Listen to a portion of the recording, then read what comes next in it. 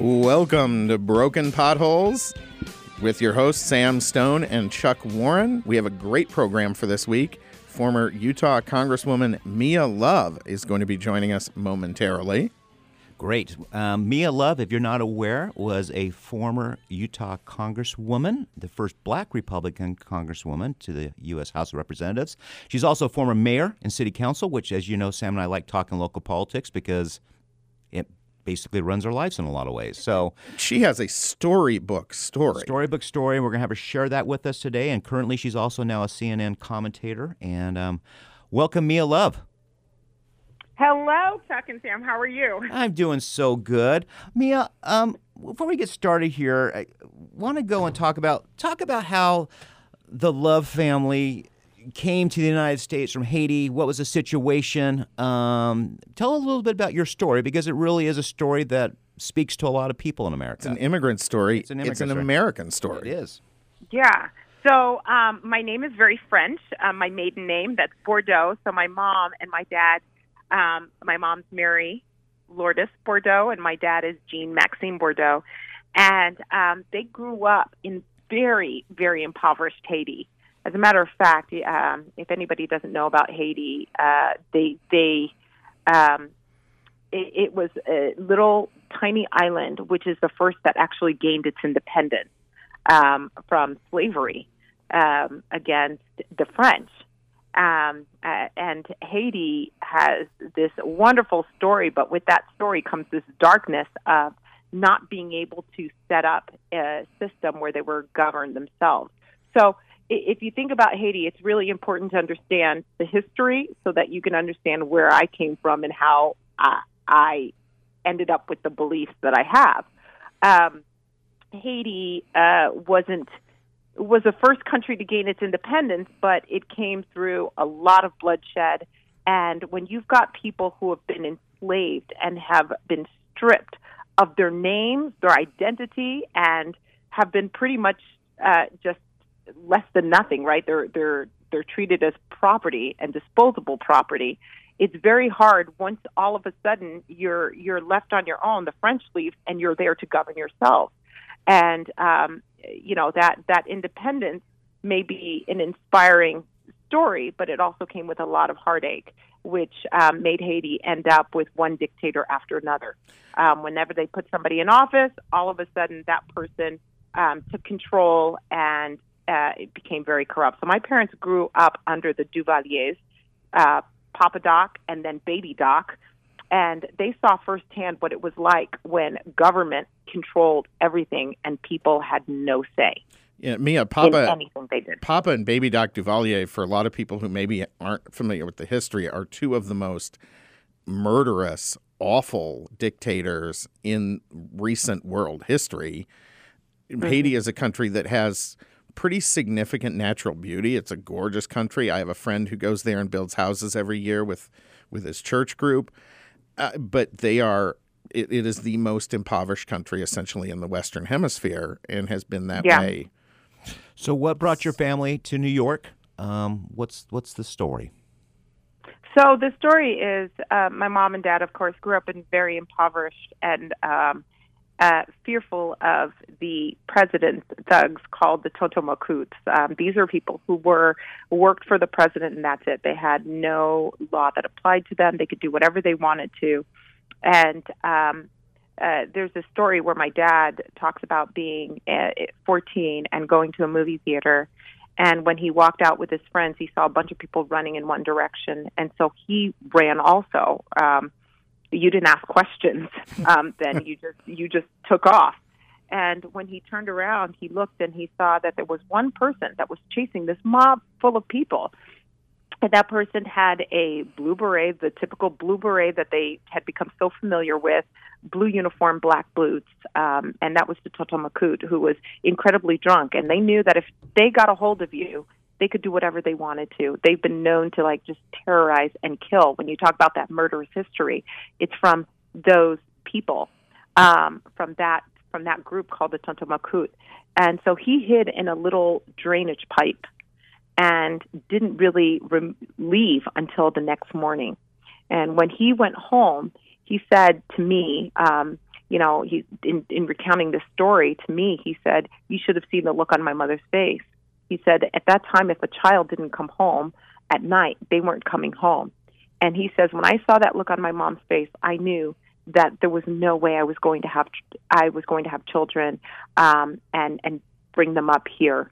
I never wanted to have that same look that my mom had on her face. And so at that point, at the age of 14, he knew he was going to do everything he can to go to that country he heard of, the land of the free, the land of opportunity, America. And he ended up doing it, left my mom, left my brother and my sister actually for over 5 years, and got his citizenship. And his first vote was for Ronald Reagan, because he's like, look, any president that says people have to be bigger than government, that local and governments that are closest to people are the most effective. That's what I'm going to do, because he came from a dictatorship and said, I'm not going back. Yeah.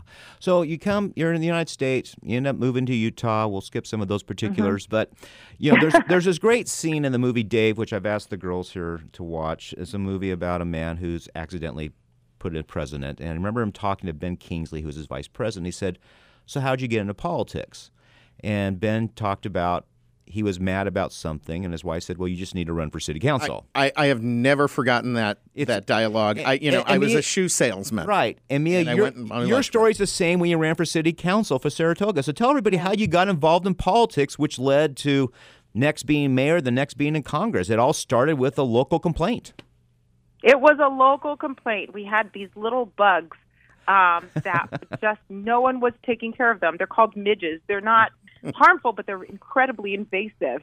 And they would swarm you, and your house would be covered with them. And the local governments really weren't paying attention to us because we were right on the border in the outskirts. And I remember the council member saying, well, they really should be annexed into the other city anyway. And of course, that angered us. So we're just like, we all got together as a neighborhood, and they all decided that I was the one that needed to run.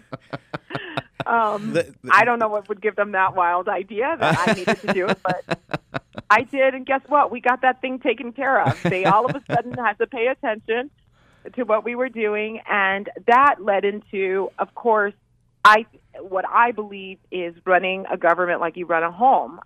Saratoga Springs was living mainly on impact fees, where they would charge these homes one-time fees for the road and one-time fees for all of these other things, and that's what was running the city. And I said to myself, well, what happens when the housing market crashes? And I told the council members and the mayor that at the time. They're like, oh, no, housing market's not going to crash. Saratoga Springs is going to be great. And I was like, you can't do that. I mean, you're running a city on one-time revenues, and you're using it for ongoing expenditures. That doesn't make any sense. So we have a city here in Arizona that does the same thing, but they found out the answer is to put up 10 million automated traffic cameras, and they just ticket drivers enough to pay for their budget. It's not rocket science. No. I'm sitting there going, guys, it doesn't take this much experience. One-time revenues pay for one-time expenditures. Ongoing revenues have to come in with ongoing expenditures. We have to build a tax base. We have to be able to make sure that people, if they need resources, it would be nice if they were able to spend those resources in the areas that they live in, so it would go back into the city. Mia, as someone who works in local government, let me just say, the folks in your government there, they must have, the bureaucrats, the employees, they hated you, didn't they? It's just, for what? I mean, it's crazy. I'm sitting there, I'm like, don't you all live here? Don't you all live here? Like, you want the city to be run responsibly. And I had 3 rules that I lived by. Is it affordable? Is it sustainable? And is it my job? And if it wasn't yes to all of those things, then I wouldn't vote for it. I mean, and that was just my philosophy as a city council member. And then obviously I was asked to run for mayor because we were able to, during the actual downfall that happened, where everybody was surprised that the housing market created this deficit for our little city. I was able to put everything on track, not just for the next 4 to 5 years, but for the next 40 to 50 years. And they said, well, we don't want to go through that again, so let's see if we can get Mia to run for mayor. And then it just keeps, people keep getting me into this political mess. I mean, it's not like I asked for it. It's not what I said I wanted to do when I grow up, but yeah, if you want to run for Phoenix mayor, I'd love to end the discussion we're having now about handing out reparations. 'Cause I'm pretty sure that falls under number 3, not our job. Not our job, right. It's not affordable, not sustainable, not our job, then we shouldn't be doing it. Mia, which job did you enjoy the most, Congress or mayor or city council? Ooh, well, that's a hard question. Obviously, when you're in a city, all of the things that you do, what I loved about it more than anything is the fact that in the 10 years that I worked in the city, not one issue was a Republican or Democrat issue. They were all city issues. Yeah, so it was just that I love that. There were things that I hated about it. I mean, I would go to Walmart and everybody would approach me with pictures and different things, or I'd go to church and everybody would approach me. It's not like that was different as member of Congress, but in Congress, you've got, it's just, there is, I love the fact that I was able to be part of something good, but I hated the politics from the DCCC and all of the other things that make it very difficult for good people to stay in Washington. A mayor similar, like years ago, I had a pizza restaurant, and it was like a mile from my house. And it was the worst mistake I ever made in this sense. If there were no napkins in the holder, people would call the house because it was neighbors going. And so I imagine that's the same way as a mayor, right? They see you as like, well, hell, she's here. I might as well bring it up. I mean, I've got this picture. You know, this dog's defecating on my lawn, or this person's or this person's hedges are wrong, and I'm sure everything you're supposed to handle. So, you know, actually, I can connect to that. We had an incident this year when Mayor Gallego actually closed the hiking trails at the start of the pandemic last year now, but. Somebody actually went out and posted her cell phone number and all the trailheads. The only time I've ever felt bad for our uber liberal mayor is I'm sure she was getting pounded starting about 4 a.m.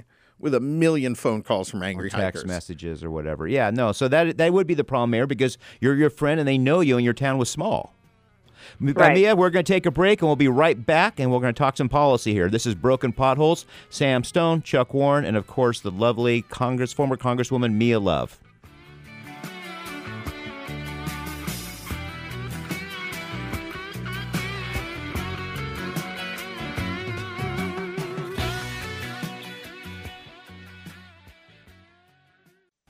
It's the new year and time for a new you.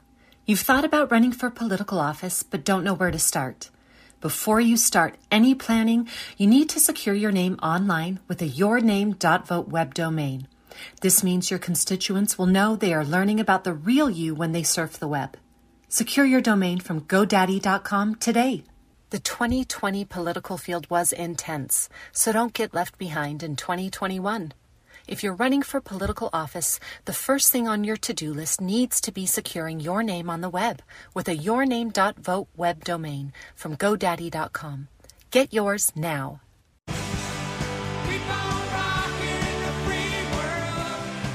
Welcome back to Broken Potholes. I am Chuck Warren with my co-host Sam Stone, and today we have with us Mia Love, former Congresswoman from the state of Utah and a CNN contributor, which is, I'm sure, a wonderful experience.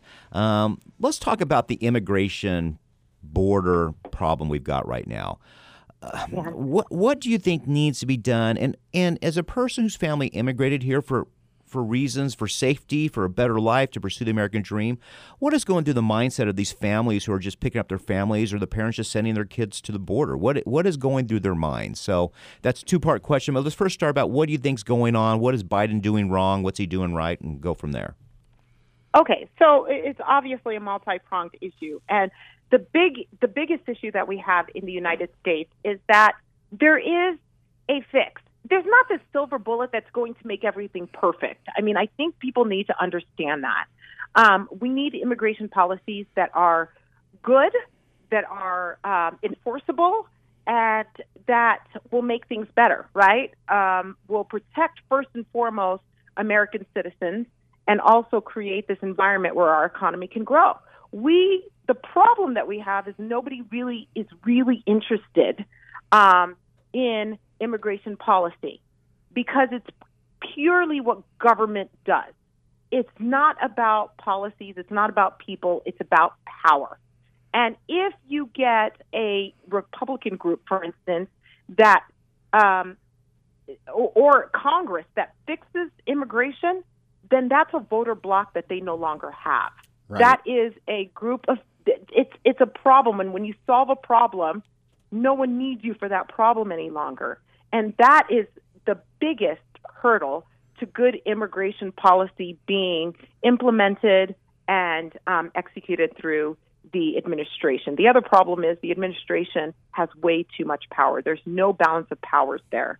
And they tend to do things that another president can undo, and certainly Right. things that are not stable or sustainable.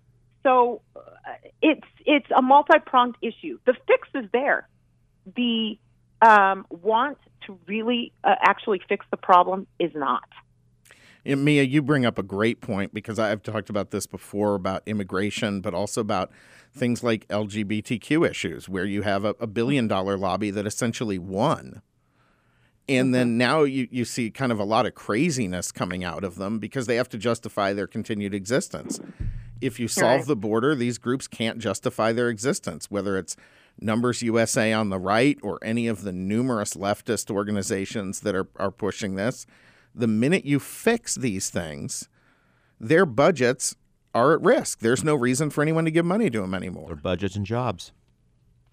Budgets and jobs. And it's, like I said, it's unfortunate because these are things that are good that this fix affects what is happening in terms of our national security. It also helps when it comes to the economy.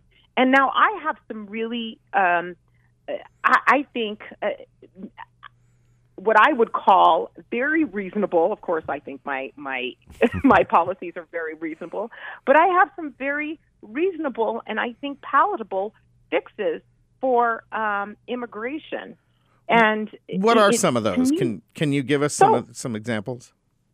So we always talk about. I'll give you this. A lot of people don't talk about this, right? But we always talk about getting highly skilled immigrants here and making sure we don't ship them off to compete against us. There is a need for that, but there's also a need for those who don't have those skills that we always think that is desirable. For instance, my mom has worked in a nursing home ever since she immigrated in the United States. It's an incredibly compassionate position that she has, and she was able to become a nurse through that entire thing. I mean, literally, in her elderly age, got her nursing degree, but she has taken care of our elderly ever since she has moved to the United States. These are people that pay directly into our entitlement system, Social Security, Medicare, right? Where you've got the highly skilled that are being educated, and it takes them years before they're actually able to pay into our systems that are bankrupt. Right. So these are little things that people don't think about. That look, we need a diversity of skills. People aren't going to stop getting old. We need those people there. We need hospitality. We need agriculture. We need all of it. So we need a diverse group of immigrants coming into the United States. From here in Phoenix right now, all of the construction trades are desperate for people who can swing a hammer or carry a load. Anything that you can do in those areas, they're ready to hire and pay really good wages. That's right. We don't have the people. No, we don't. We don't. And they keep stealing them from each other, right? Exactly. They keep trying to steal them from each other. It doesn't make any sense. Those are things that are good for our economy. And, we've got obviously the Flores Amendment on the border where it says that children are releasable. A lot of people don't know about the Flores Amendment, but that is one of the major issues where you see that people are being separated at the border. It's because when there is an investigation going on, the facilities, one, they're not allowed to hold the children who are deemed releasable, and two, those facilities they're not conducive to having young children there. So we had a Flores Amendment fix in one of the bills that we had put forward in the House of Representatives that would, first of all, put a little bit more money at the border so that we would have facilities for families. There was also verifications and testing. I did a lot of work on human child sex trafficking, which a lot of that happens at the border also. Yeah, I mean, there's an ugly truth of what's going on at the border that you can't just sit there and say, hey, we're going to make everybody feel good. We're going to just let everybody in, and it's just going to be great. It's so much more complicated than that. And frankly, I think that the current administration is not showing the reality of what's going on at the border and the fact that we are actually putting children in harm's way. Mia, I have to ask this question because it's very frustrating living here in Arizona. You see this. Do people in Washington understand that nobody crosses that border anymore without paying off a cartel? Do they get that? I think they get it, but I think that perception is reality. And so I think that there's a reason why, I don't know if anybody saw the press conference, the first press conference that Biden held, where he says, well, I'm not going to show you what's going on at the border. Right. He doesn't really, I don't think he really wants the American people to see. I think that was a big mistake. I think he should show people what's going on at the border. And then if he's got some fixes to try and change them, then they'll see a difference. You know, they'll see what he's actually doing. But the fact that he's saying, I'm not going to show you until we actually have some things that we've implemented. I sit there and think to myself, okay, we know how bad it is. Is it worse than what we're actually being told or what we're actually seeing? And my guess is, yes, it is. But there's no doubt, because right now we have several hundred, I think a couple thousand actually total, of these migrant crossers who are being relocated here to Phoenix. They're being put up in hotels. The government is paying an average of $533 per day per person to maintain these folks for the next 3 months. Yeah. And that's not a plan. I mean, that is just throwing cash. It's not a plan. That's the problem. It's not a plan. Look, we can be compassionate, and I think we should. We should understand that how desperate it is. The fact that my mother, and this is something that is incredibly dear to my heart. Mia, my mother... Mia, we're going to we're going to take the break, and we'll be right back. And we want you to finish that story, please. This is Broken Potholes with Chuck Warren, Sam Stone, absolutely, and former Congresswoman Mia Love, a CNN contributor. We'll be right back.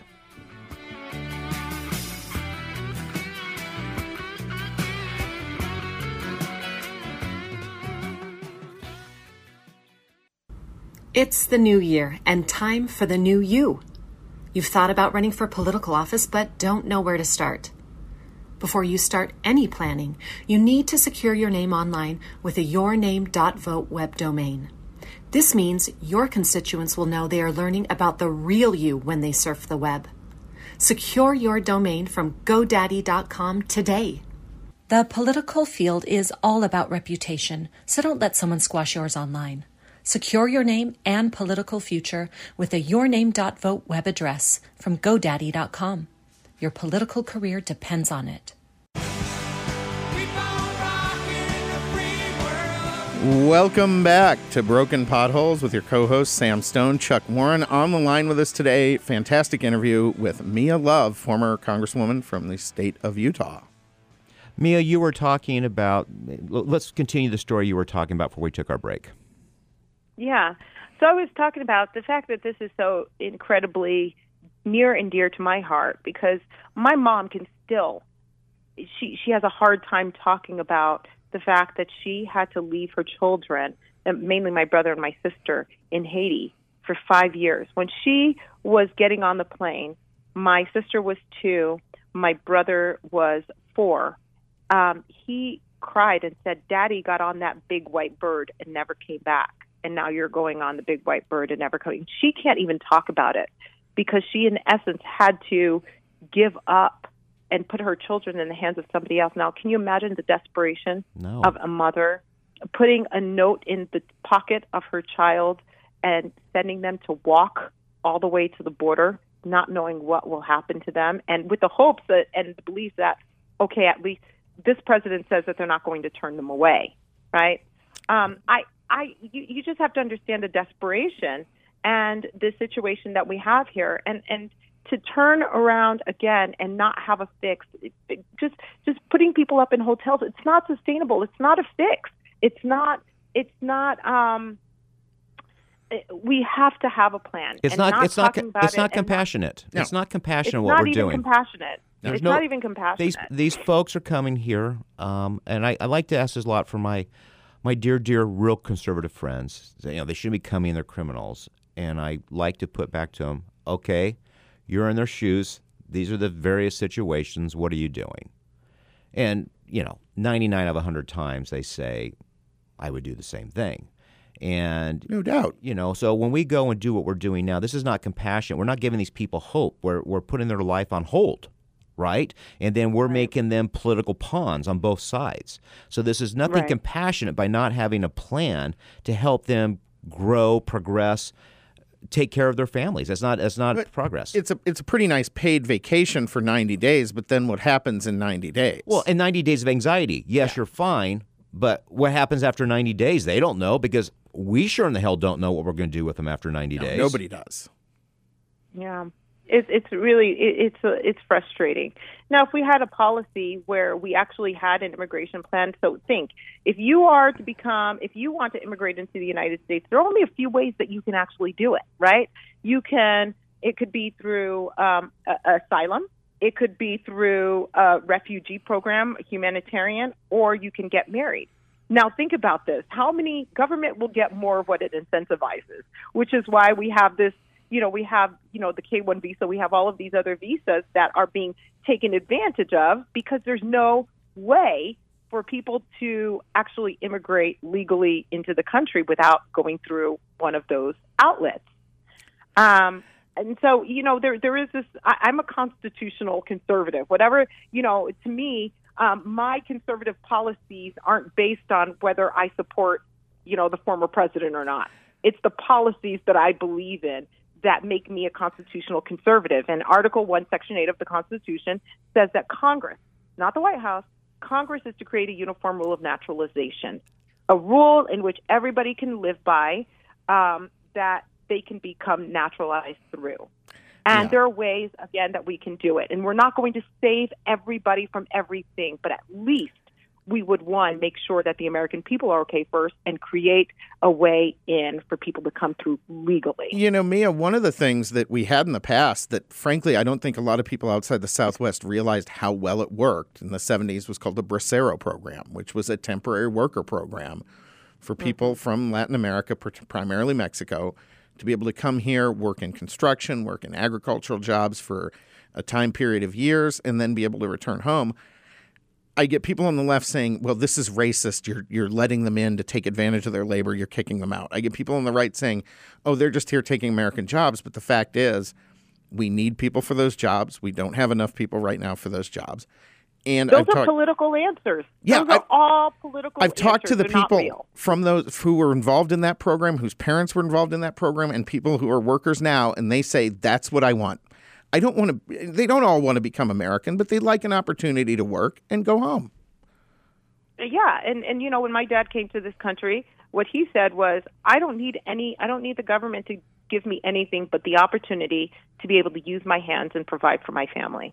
I just want to be able to work and feed my kids. That's it.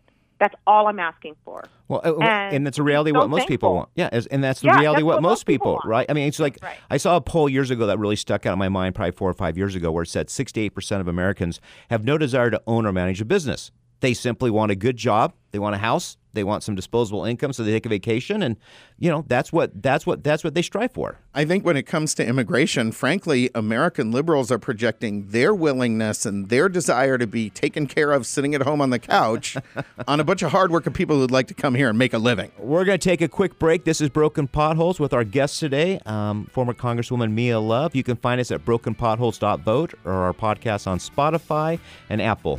We'll be right back. The 2020 political field was intense, so don't get left behind in 2021. If you're running for political office, the first thing on your to-do list needs to be securing your name on the web with a yourname.vote domain from GoDaddy. Get yours now. Welcome back to Broken Potholes with your hosts Sam Stone and Chuck Warren. On the line with us today, former Congresswoman Mia Love of Utah. And Mia, we were just talking about immigration. But that brings up something else that is overriding our culture right now, which is this woke culture, which seems to change every day. The rules change. It's a moving goalpost. Yeah, you can never achieve wokeness. Football analogy for our female listeners out there, but it's a moving goalpost right now. Yeah, it is. And it's kind of tearing this country apart. Yeah, I mean, I am looking at some of the things that have been happening, in particular with the Bachelorette and The Bachelor. I have been incredibly frustrated because we've created this environment where we are digging up people's past and looking at what they've done in the past and really creating this environment that says, I think, that people cannot evolve from their childhood. Frankly, let's just remember our brains, especially boys, sorry guys, but their brains aren't fully developed until the age of 25. I keep telling my son, I'm just trying to get him to 25. Oh, that gives me hope for my son. I have many speeding tickets to verify this theory. But it does create this environment where, one, they say they want to talk about it, but people are afraid to talk about it because they're afraid of saying the wrong thing. Two, it creates this environment where it devours instead of empowers. I always say this. It's like the world wants to devour people instead of empowering them. I do not want my children who are of mixed race are incredibly confused. They feel like they have to pick a side where, frankly, they should be proud of both sides of their culture. They should be able to say, look, I want to be able to have a conversation where I am not seen for the color of my skin, but I'm seen as an individual. I want to get back to what Martin Luther King believed in. Character. Judging people on the content of their character, not the color of their skin. And so when I hear this young man who I felt was this really strong man on The Bachelor to being, I think, someone who was victimized instead of empowered, where he says, you don't see my blackness. Well, I sat there and I said, don't we want to get to a point where we see people as individuals and we treat them like individuals? That's how I've always wanted to be treated. And the other thing also, if somebody has a problem with me, if somebody doesn't like me because of the color of my skin or because of my gender, that's their problem. It's not my problem to fix. That's their flaw. Absolutely. It's not my flaw. And so I am doing everything I can to make sure that my children are proud of who they are. They're comfortable in their skin and that they work hard in school and in anything that they do so that people judge them based on their contribution to society, based on how they treat others. Mia, I have always said racism and hatred grow in the dark. And what woke culture is doing is driving those people into the dark where their racism and hatred is growing, instead of exposing it, discussing it, and dissecting it the way we were supposed to do, the way Martin Luther King and all those great leaders taught us to. But I want to move on to one more thing before we let you off the line. Thank you so much. You, when you were in Congress, were a big advocate for families. And you have, obviously, your own family very important to you. You have promoted family-first policies. But one of the things I see at the city level is we have all these programs, all this money that goes to various welfare recipients and low-income families. It is not those programs are literally designed to tear families apart, to prevent the formation of families, to keep people from gathering strength in numbers. It's most terrible. of all, those programs are meant to actually keep people in the poverty traps that they're in, right? Those programs, remember I talked about this earlier in immigration. It's the same thing with poverty programs.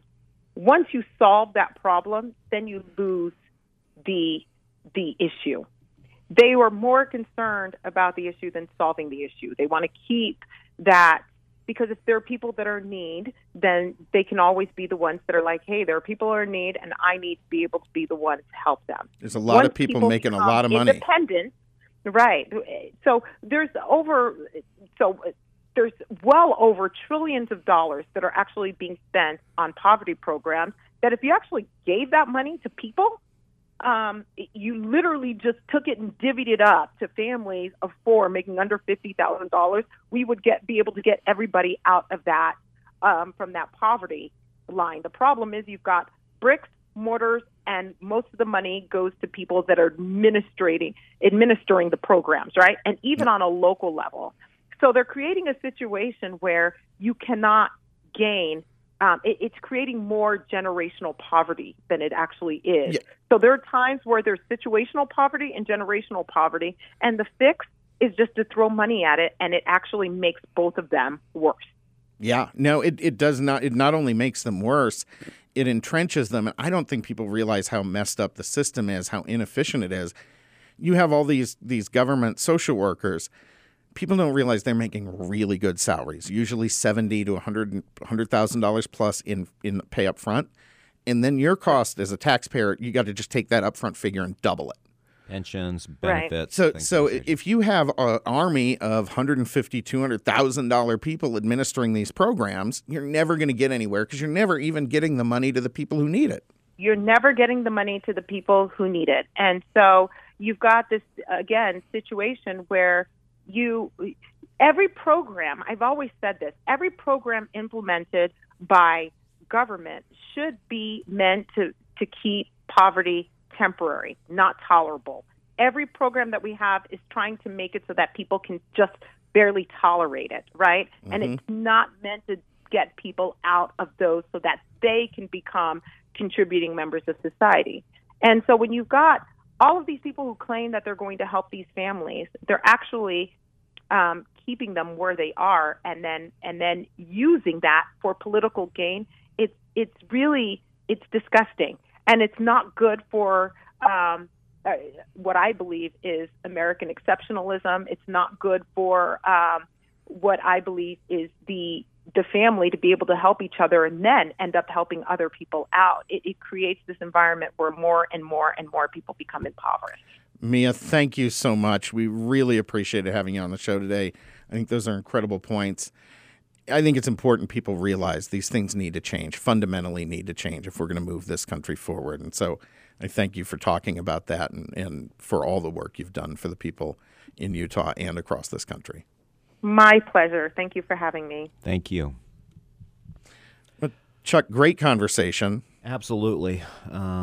We need more reasonable people like that in politics. We seem to be missing a lot of it now.